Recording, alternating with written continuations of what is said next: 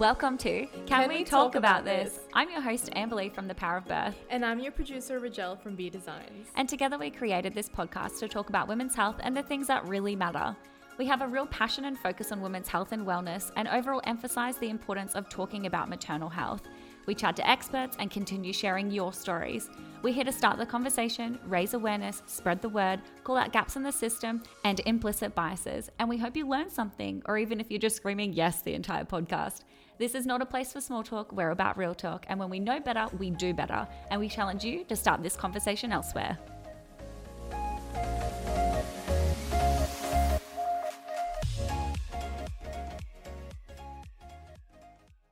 This episode is general information about pelvic floor and should not be taken as personal advice about your body. We highly recommend seeking personal advice from a women's health physiotherapist near you. Did you know that 1 in 4 adults live with incontinence and up to 38% of Australian women have incontinence, and over half of these women are aged under 50? 70% of people living with incontinence or leakage do not seek advice for treatment of their problem. Up to 10% of Australian women experience fecal incontinence, meaning leaking from your back passage, and 44% of those women are aged under 50. 30% of women are enduring painful sex, and over half of those women who have had a baby have some level of prolapse, which impacts a person's quality of life and mental well-being. The narrative around pelvic floor is generally, I wish someone told me. And I said this myself after my first birth. And then in comparing my birthing experiences with a friend who had beautiful births, I fortunately received appropriate education, rehabilitation, and care for my birth injuries and pelvic floor. And my friend didn't, because she had minimal birth injuries. Even though I had 2 3B tears, much to my dislike, I had this basic knowledge and understanding of my body and pelvic floor and was once again put into this amazing pelvic health program and rehabilitated well after my second birth. Whereas my friend, after her second birth, with minimal injuries, had minimal information about her pelvic floor and pelvic health and ended up with a pelvic organ prolapse. Throughout our conversations, we often compared what the differences were in our aftercare in regards to our pelvic floor, seeing as I was high risk for a prolapse, and my friend, according to her births, was not. Why did she not receive any information or education about her pelvic floor until one day she felt this heaviness and dragging sensation in her vagina, knowing deep down that something was deeply wrong? This should not have happened to her, and I quickly realized how much further we have to go in educating women about pelvic floor and the effects pregnancy and birth can have. While I think it's important and really fantastic that we have these programs for women who have birth injuries, this information needs to be given way before you have a chance to have a birth injury. The narrative should not be, I wish someone told me. So today we're chatting to Claire Ryan, an Australian-trained physiotherapist who specialises in women's health and who has a giant passion for pelvic health and has worked in various areas in pelvic health. Her resume is quite impressive, and she has a phenomenal amount of extra hours and further training in evidence-based practice and strives to empower women in their knowledge of their body and pelvic floor. So Claire, tell us what a women's health physio is and what they can actually do. Yeah. So, many people are still in the dark about the area of women's health physio. When I'm explaining it to people, I like to say we kind of assess and treat things from the boobs down to your thighs because there's such a big list of things that we treat, and I'm sure we'll talk about this through the episode, but often it is to do with the pelvic floor muscles and the pelvic organs, but it encompasses so many other things within this. So it's pain issues, men's health, bladder issues, bowel issues, antenatal things, postnatal things, and then even mastitis. It's just so varied. So that's why we kind of term it pelvic health physiotherapy.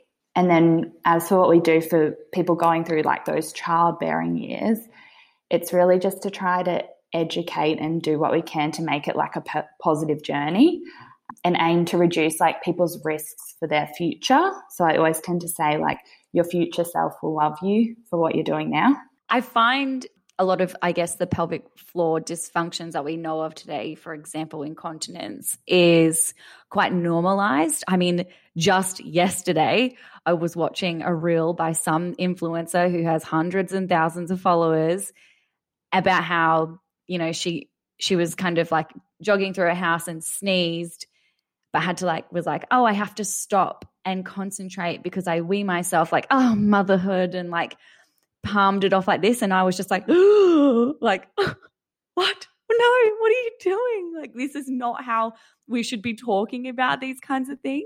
Yeah. And it's a massive frustration of mine, just knowing my basic knowledge that I have. So because it's been somewhat normalized, which just seems completely insane, are women's health physios only in recent terms of rehabilitation and management and treatment and education of pelvic floor new? Yeah, so I think we've been around for quite a while. Like, I don't have years or anything, but I think it is relatively new in physio world compared to like your sports physio or your rehab after, having a stroke or something like that. I think it's still definitely developing because there's like more and more research being done as well. So as there's more research done and more, evidence for this stuff, we'll get more funding for more physios and things like that. But there's definitely more interest, I find, in physios becoming, interested in women's health. And there's more like training opportunities and courses available now, which I think has been a barrier in the past as well. Like, there just wasn't that much access to upskill in women's health. Yeah, so I think it's been a few things like that. I mean, it was only, I think it was 2 months ago, I said to my grandmother, who's in her 70s, do you know what a pelvic floor is? Because in my head, I was like, I just bet you don't know. And she was like, a what? I said, a pelvic floor. And she was like, what's that? And I was like, when you squeeze your vagina, you can feel a lift, right? Or you can feel the squeeze. And she was like, oh, is that what that is? Yeah. But even shocking. Like nurses and things that I see, like even my mum, she's a nurse and she's had 3 kids and doesn't, has issues because she hasn't just didn't know to do pelvic floor work. It's crazy because we've been birthing for centuries. Yeah. How is this not picked up earlier? Why has it taken until now? So tell us then, what is a pelvic floor and why should a woman care? Yes, great question. So the pelvic floor, it's like a group of complex muscles that literally forms the base of our pelvis, so the bony structure of our pelvis. So it goes from our pubic bone at the front to our tailbone at the back, and then it goes from both our bottom, like sitting bones. So it literally, forms the base of our pelvis, and if it didn't exist, like everything in our pelvic cavity and like abdominal area would kind of fall out of our body. So it's pretty important.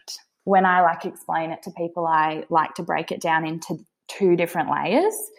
So it has an outer layer, which does a closing function. So that's the layer that tightens around our urethra where we wee from, vagina opening, and then our back passage.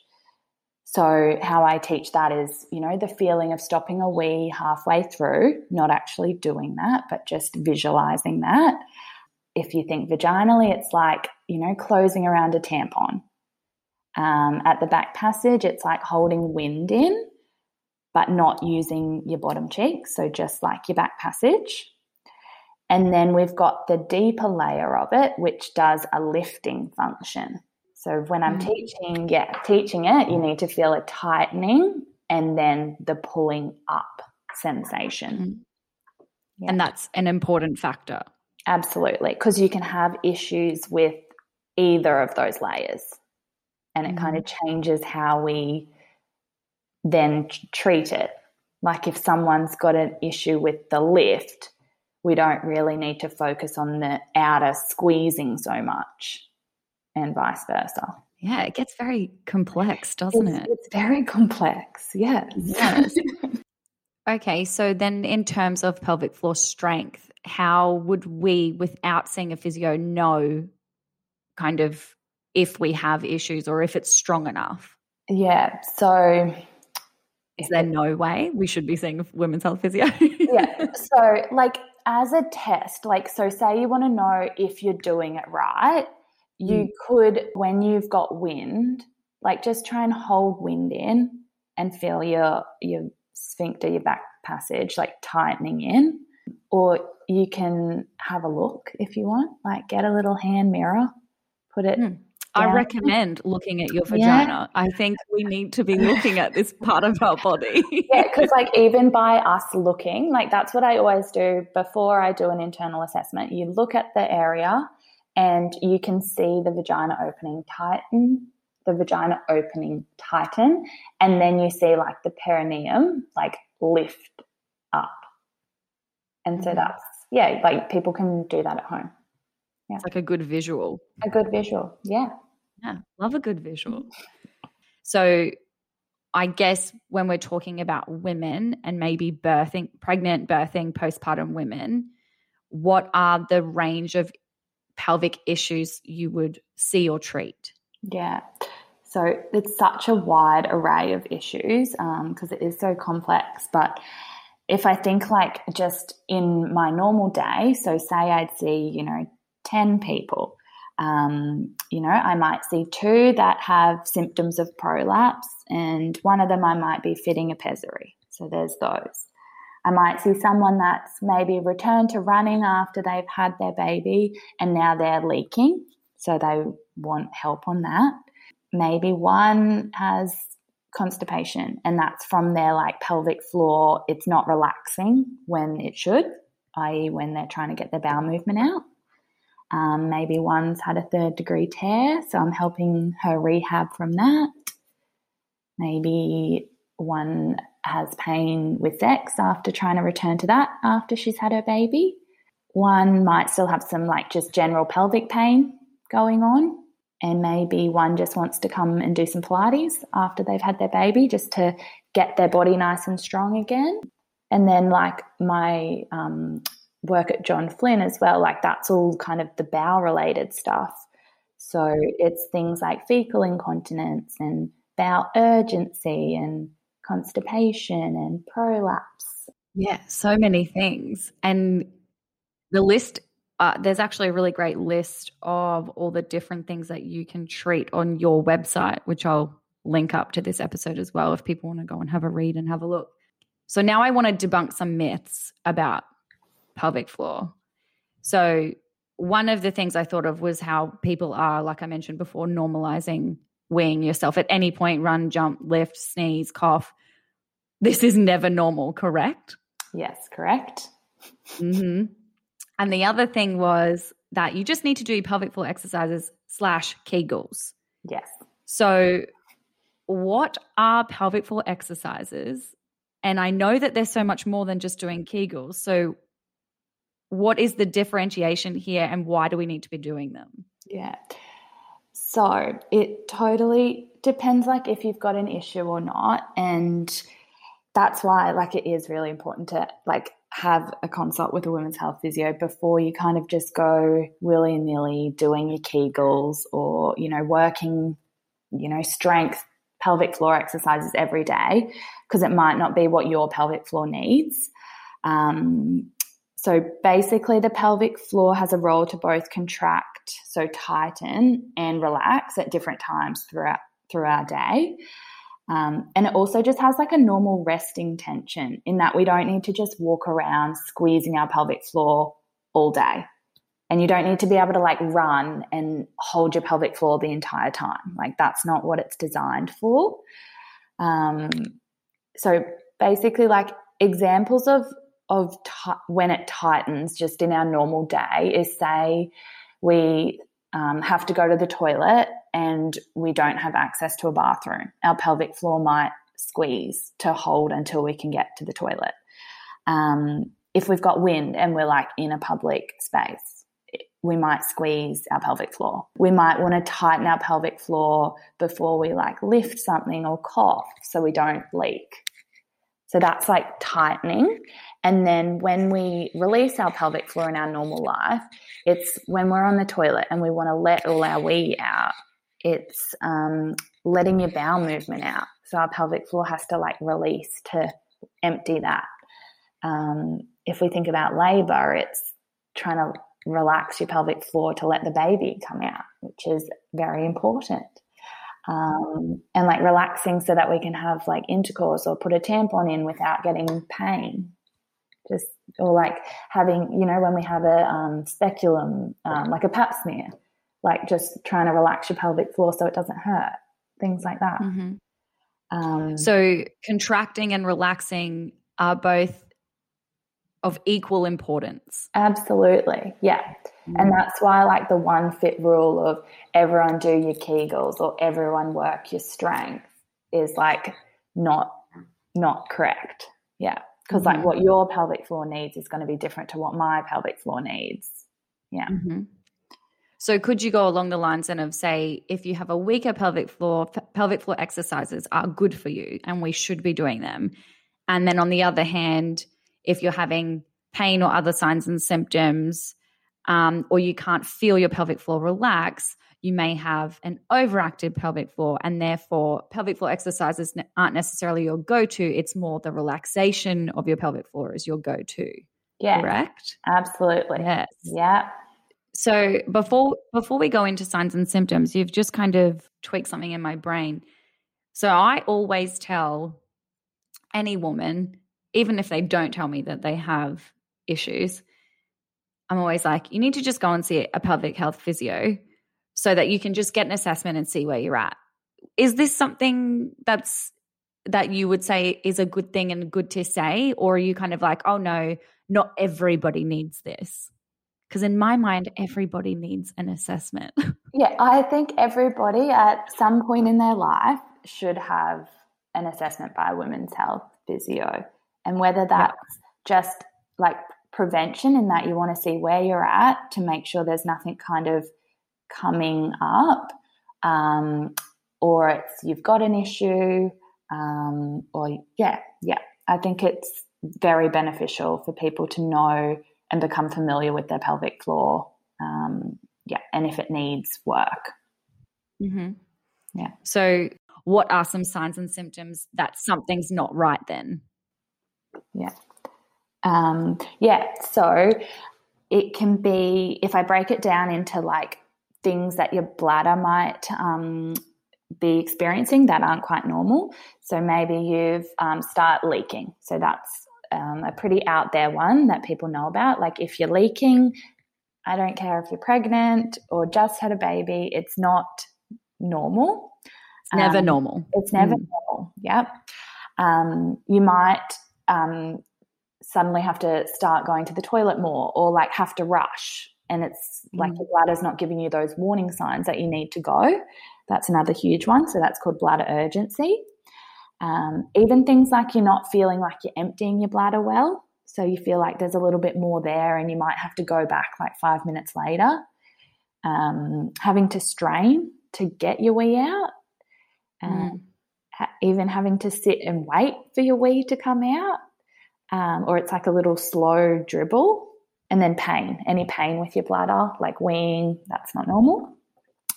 And then if we move to bowel, it's things like losing your bowel control. So that can be like the formed like stool or loose stool, but even wind, that's not normal. Like you should be able to control your wind.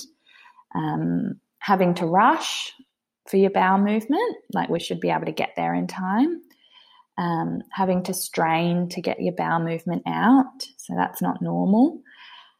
Not emptying at all. So I feel like a lot of these you don't know until you feel it. Like I'll say, not completely emptying your bowel, and that might sound odd to you, but there'll be someone listening that will be like, yeah, I know that feeling. And then any pain when you're going for your bowel movement, that's not normal. And then vaginally, it's things like having a lump or bulge or a heaviness sensation in the vagina area. You shouldn't be getting pain with, sex or anything like that. And you should be able to, put a tampon in and feel comfortable. You should be able to get a pap smear and feel okay. I think that's a summary of, things that aren't quite right. And I think it's important probably to note here that you don't have to have had a baby or be pregnant to have any of these types of dysfunction. This has happened to women pre-babies. So what are some risk factors for pelvic floor dysfunction? Depends what pelvic floor dysfunction, but if I just try and group it, having an instrumental delivery and especially a forceps delivery has a higher risk. And we know that having a vaginal delivery actually like changes the structure of our vagina. So it actually like makes it wider, which then can, you know, if you have multiple, can then leave less support for our organs just because there's not such a tight canal anymore, if that makes sense. We know that having large babies is a risk factor. So the study's even shown like that if we're thinking like risk for prolapse, like it increases 3% for every 100 grams over 3 kilos. And 3 kilos is a pretty like normal birth weight. Yeah. So then if you think you have like a 4 kilo baby, it's going to increase your risk quite a lot. And then it's other risk factors would be like getting a 3rd or 4th degree tear. And then there's injuries to actually like the pelvic floor muscles that can happen in a delivery. And I don't know, would you have ever heard of a levator avulsion? Have you read that? Yes. Yeah. That's like, is that your internal layer? wall? It's the deep layer of pelvic floor muscles. And in a delivery, what can happen is the levator muscle can kind of come away from your pubic bone. So then you actually don't have, like the muscle can't turn on. And so then you've got like only one side of your pelvic floor working. So that's a really big risk factor for getting pelvic floor issues. And then things like just as we age, our muscles get weaker. As we go through menopause, you get all those hormonal changes, which increase your risk as well. But then other things like just if you go through life and you're constipated and you're straining on the toilet every day or every second day, like that's enough to weaken your pelvic floor, absolutely. Having a high BMI and just having that extra weight on your pelvic floor is a huge one as well. Even things like if you've got like a chronic cough and you're constantly coughing, that can weaken your pelvic floor. And then there's genetic factors as well. So we know like if your mum or sister had, you know, a prolapse, you're more likely, and we think that's because of just like the connective tissue. I think it's important to talk about risk factors because they do obviously play a big role, and there are things that you can do to reduce your risk. I knew nothing about, I knew what my pelvic floor was and I knew that I could squeeze it. And that was about how much knowledge I had about my pelvic floor before I had a baby. Nobody tells you these things. No, we don't learn about it in school. Female anatomy is kind of right down the end of the line. So, you know, I had a baby, had an instrumental birth with forceps and ended up with a 3B tear. And this is where I started to learn the importance of your pelvic floor and then risk factors. So I actually saw a gynecologist in the program I was put through the hospital because women who have 3rd and 4th degrees are sent into this program, which I think is amazing. But I also think every woman should have access to this. And and I was chatting to this gynecologist and I said, well, what about another pregnancy then and another birth? What's my risk factor in having another 3rd degree tear? And she said it's 8%, which is actually 1 in 20 women, which I was like, well, that's pretty high. And she said to me, have a cesarean. But then I've met women that have had instrumental births and no tearing. They had an episiotomy. They had no like other natural kind of tears, and then go on to have other babies and have no dramas. Or there's women that have these giant babies and have no dramas. So while I think it's important to talk about the risk factors, that doesn't mean it's going to happen to you. I just think it's good that we be aware of it and that we implement things to reduce our risk. So that doesn't mean have a cesarean or you can't ever have another vaginal birth. I was one of the 1 in 20 with the second birth. But, you know, again, going back to genetics and then the history that I had, you know, the pregnancies were close together. You know, there was so many things. And then again, you've talked about the size of your perineum as well. That was something that you recently talked about. Yeah. So there's been, some studies, and it was like the length of our perineal body. So from the back of our vagina to our back passage, obviously if that's a shorter distance, then you're more likely, like if you get a small tear, but that length on you is small, then it's going to reach your back passage. Whereas someone that has like a long perineal body, they've got more, you know, room to tear, if I can say it that way. So there's all these other things that kind of do play a role. Yeah. And I think that's why, like having an appointment antenatally just to like discuss some of these things can just, make you more informed before you go into the delivery. The more you know, the better it's going to be as the pregnant person. And then if you're in the birth suite and you know, things aren't going how you imagined they'd go, and maybe your baby's bigger than what they thought, you know, and does have a quite a big head circumference, and you know, you've been pushing for 2 hours and you're exhausted, and they're going to have to use the forceps, and you've just got that. And they, you know, at this point they might offer you, okay, you can keep going, or you could have an emergency cesarean. Like you just might be like, okay, what's the risk here? Should I opt for the cesarean option, or should I risk having a, you know, tear? Yeah. And you can have a perfect birth without tearing, or I say perfect, I should say a textbook birth. Without the tearing, it was the birth that you wanted, or it ended up the way that you wanted, and you can still experience symptoms of dysfunction. It's not just because you had, say, a tear in birth or an episiotomy or whatever. There are still risk factors involved. And so I guess that brings us to prevention is far better than cure. And so maybe a lot of the time women's health physios are on the curing end, or the management and the rehab. But I would like to think a woman is informed very early about her pelvic floor and the associated risks.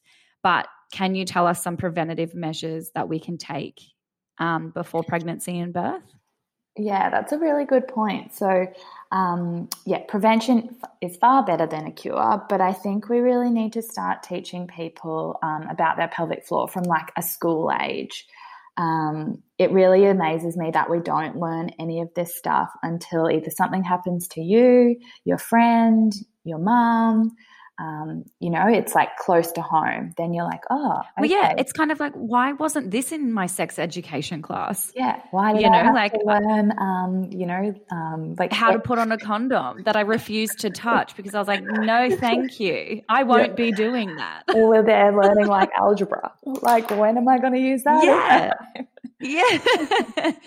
But let's not talk about our bodies. It's very strange. Yeah. And just like the varying degree of normal is crazy. Like day in, day out, you know, people say like, wait, I'm not supposed to strain on the toilet. Like that's just how I do it. That's how I've done it forever. Or even like people like that have pain with intercourse. They're like, oh, I just always thought that was normal, and you just push through it. It's not until like someone says, you know, that's not normal, or they'll mention it to their GP, and their GP's like, hang on, that's not normal. So they've just been dealing with it for years.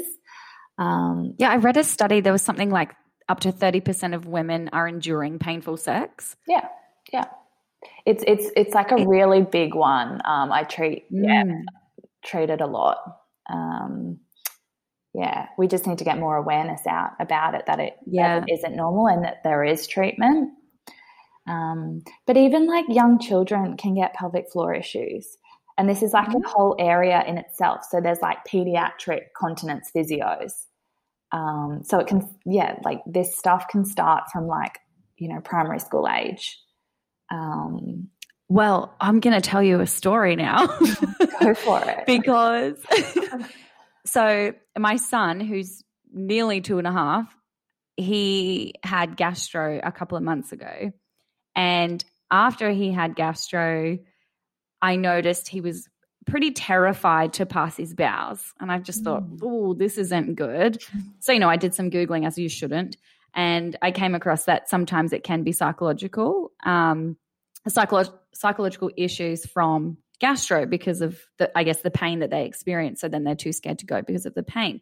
So I thought, okay, I'm just going to keep an eye on this. Anyway, it lasted about a week-ish, and I was almost about to take him to the GP, and he just kind of stopped being scared and he started going again. And I was like, oh, okay, everything's fine. And a couple of weeks later, it flared back up, but it was super intense. He would scream and cry and carry on and not go, but I could tell he needed to go, and it was this whole thing. Anyway, my husband ended up taking him to a really good GP that my husband knows, and he put his finger up his bum and said it spasmed immediately, and that said he's been doing this for a long time. And my husband was like, well, yeah, he had gastro so many weeks ago, blah, blah, blah. And he was like, yeah, his pelvic floor is now overactive and it's very painful for him to pass his bowels, even though he doesn't have gastro anymore. Yeah. My husband comes home and I'm like, you are kidding me. This is like now turned into a pelvic floor issue with my 2-year-old. Yeah. And it's insane. And then try and thank get goodness we have a good GP. Yeah, exactly. So yeah, we have all these different things we're doing with him. But 2 years old. Yeah. The same sort of things happen for adults. Like if we get like hemorrhoids or fissures or something and it's sore to go, you're not going to want to go. So everything tightens. Yeah. And then you dread going, and it's like this vicious cycle. Your poor little son. Yeah, I know. It's been interesting to say the least. So one other thing that I really did want to talk to you about, and I've done a podcast with the mummy trainer who works with women's health physios in regards to this, but talking about the kind of exercise that's okay in pregnancy and postpartum in terms of pelvic floor. And why does this matter? Because you see a lot of heavily pregnant or fresh new mums, particularly I'm just going to go back to social media, posting on social media, them lifting these heavy-ass weights, or they're going for a walk with the pram at 4 weeks or something, and I have like these mini heart attacks, like, what are you doing? And I'm not going to be that person to message them and all that, but I just sit there and I think, no, what are you doing? So yeah, tell us then what kind of exercise is okay? So it absolutely depends on the person, their pregnancy, their delivery, what exercise they're doing, how postnatal it is. So many factors. So we definitely know exercise does have an impact, but there's no absolute rules or guidelines about returning to exercise postnatally, which is why it makes it so frustrating for people.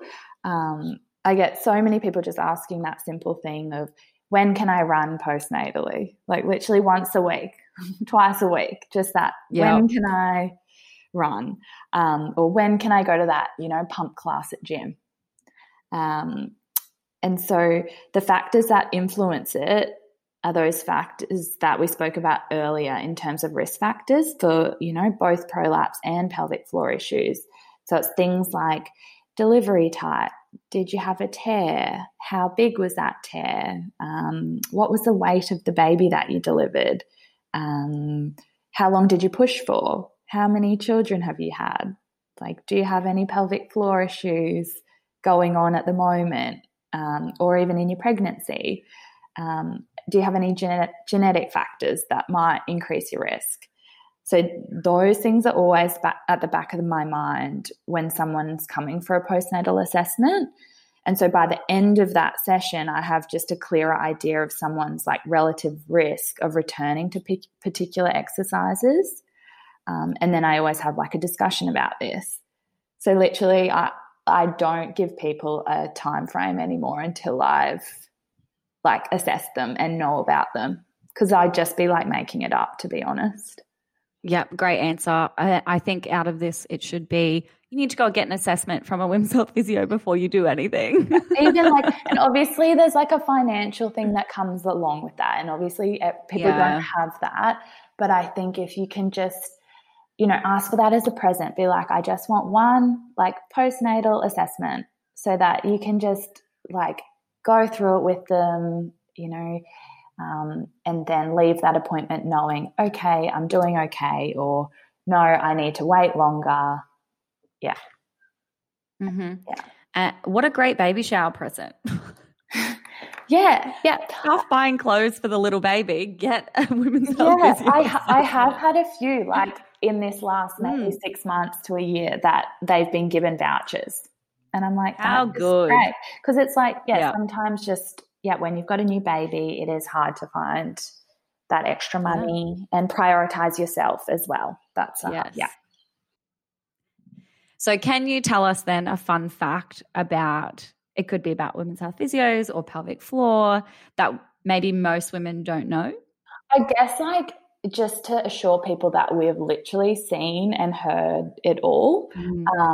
So really nothing surprises us. And so you don't need to be, you know, embarrassed or, you know, not want to disclose something to us. We literally have heard it all and nothing surprises us. And I think just to know that like we as women's health physios can have our own pelvic floor issues as well. Like I've had pelvic floor issues and I haven't had a baby yet. So, like we have to treat each other as well. We're normal people as well. Yeah, true. Yeah. Good point. Yeah. And maybe just to finish, we don't care if you're groomed or not. The amount of people that are like, oh, sorry, I haven't had a wax, or, oh, sorry, I didn't know if we'd be doing this or not.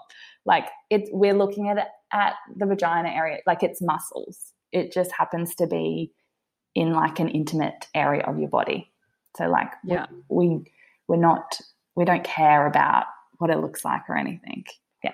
And she's going to walk out and another woman's going to walk in and you're going to completely forget about what that person's vagina looks like anyway. You'd see, like you said, 10 a day. Yeah, all day, every day. Yeah. Yeah. And everyone's is so different. So there is no normal. Yeah. Thanks for listening to part 1 of why you need to know about your pelvic floor and see a women's health physio. Please join us in part 2 to continue the conversation. Thank you so much for listening. We hope you enjoyed this episode. If you're listening and would like to share your story with us or feel compelled to talk about issues surrounding women's health, please don't hesitate to reach out. We would love to hear from you. You can find us at The Power of Birth on Instagram and Facebook, or on our website, thepowerofbirth.net. If you loved this episode, we would love it if you left us a review on whatever podcast platform you're listening on, and share us with your family and friends. The conversation has to start somewhere. Thank you again for listening, and we hope you join us in the next episode.